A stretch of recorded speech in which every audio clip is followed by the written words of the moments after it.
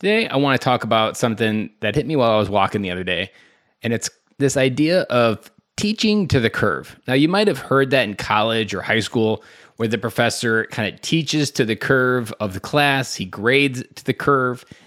But when this idea hit me, it hit me in the context of parenting, because there's kind of two sides of this argument. There's one where the absolute version of you have to be right, you have to win every argument, you have to pick your battles and win every battle that you choose to pick and try to defy your respect and your authority within your family to your kids.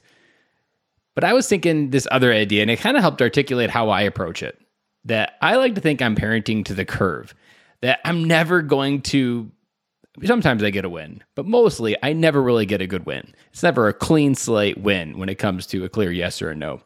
But I realize what I'm doing is parenting to the curve. And what do I mean by that? Parenting to the curve means that you're parenting and trying to keep them on a trajectory.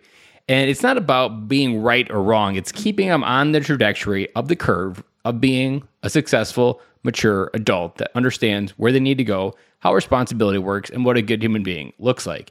And you're not going to get that in daily wins and daily fights and battles. You're going to get that when you're parenting to the curve.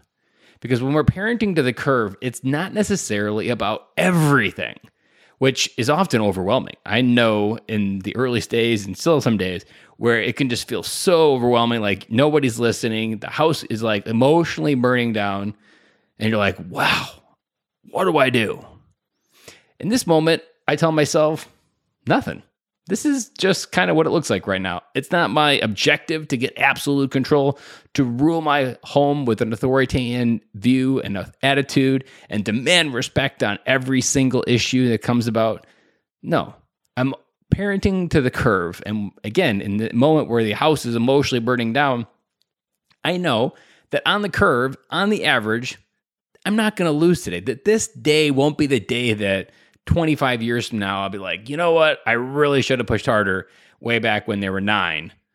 And that would have made all the difference. Now, maybe there's some moments like that that have repercussions, but it's not moments like this where you're trying to gain that absolute authority. Because I think when you're trying to gain absolute authority, you're taking away their individual freedom. You're almost kind of taking away their ability to define their own boundaries.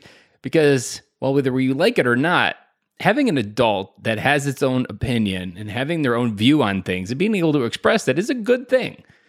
The problem is we also have to encourage that as kids. And encouraging that as kids is sometimes disagreeing with you and sometimes coming up with an argument that has nothing to do with what you want. But, I mean, that is adulthood. Having conversation with people you don't always agree with. They have independent thoughts. They have independent views. And they came to those conclusions because they are free human beings. And whether we like free will or not, it's still something we need to enforce and appreciate and parent to.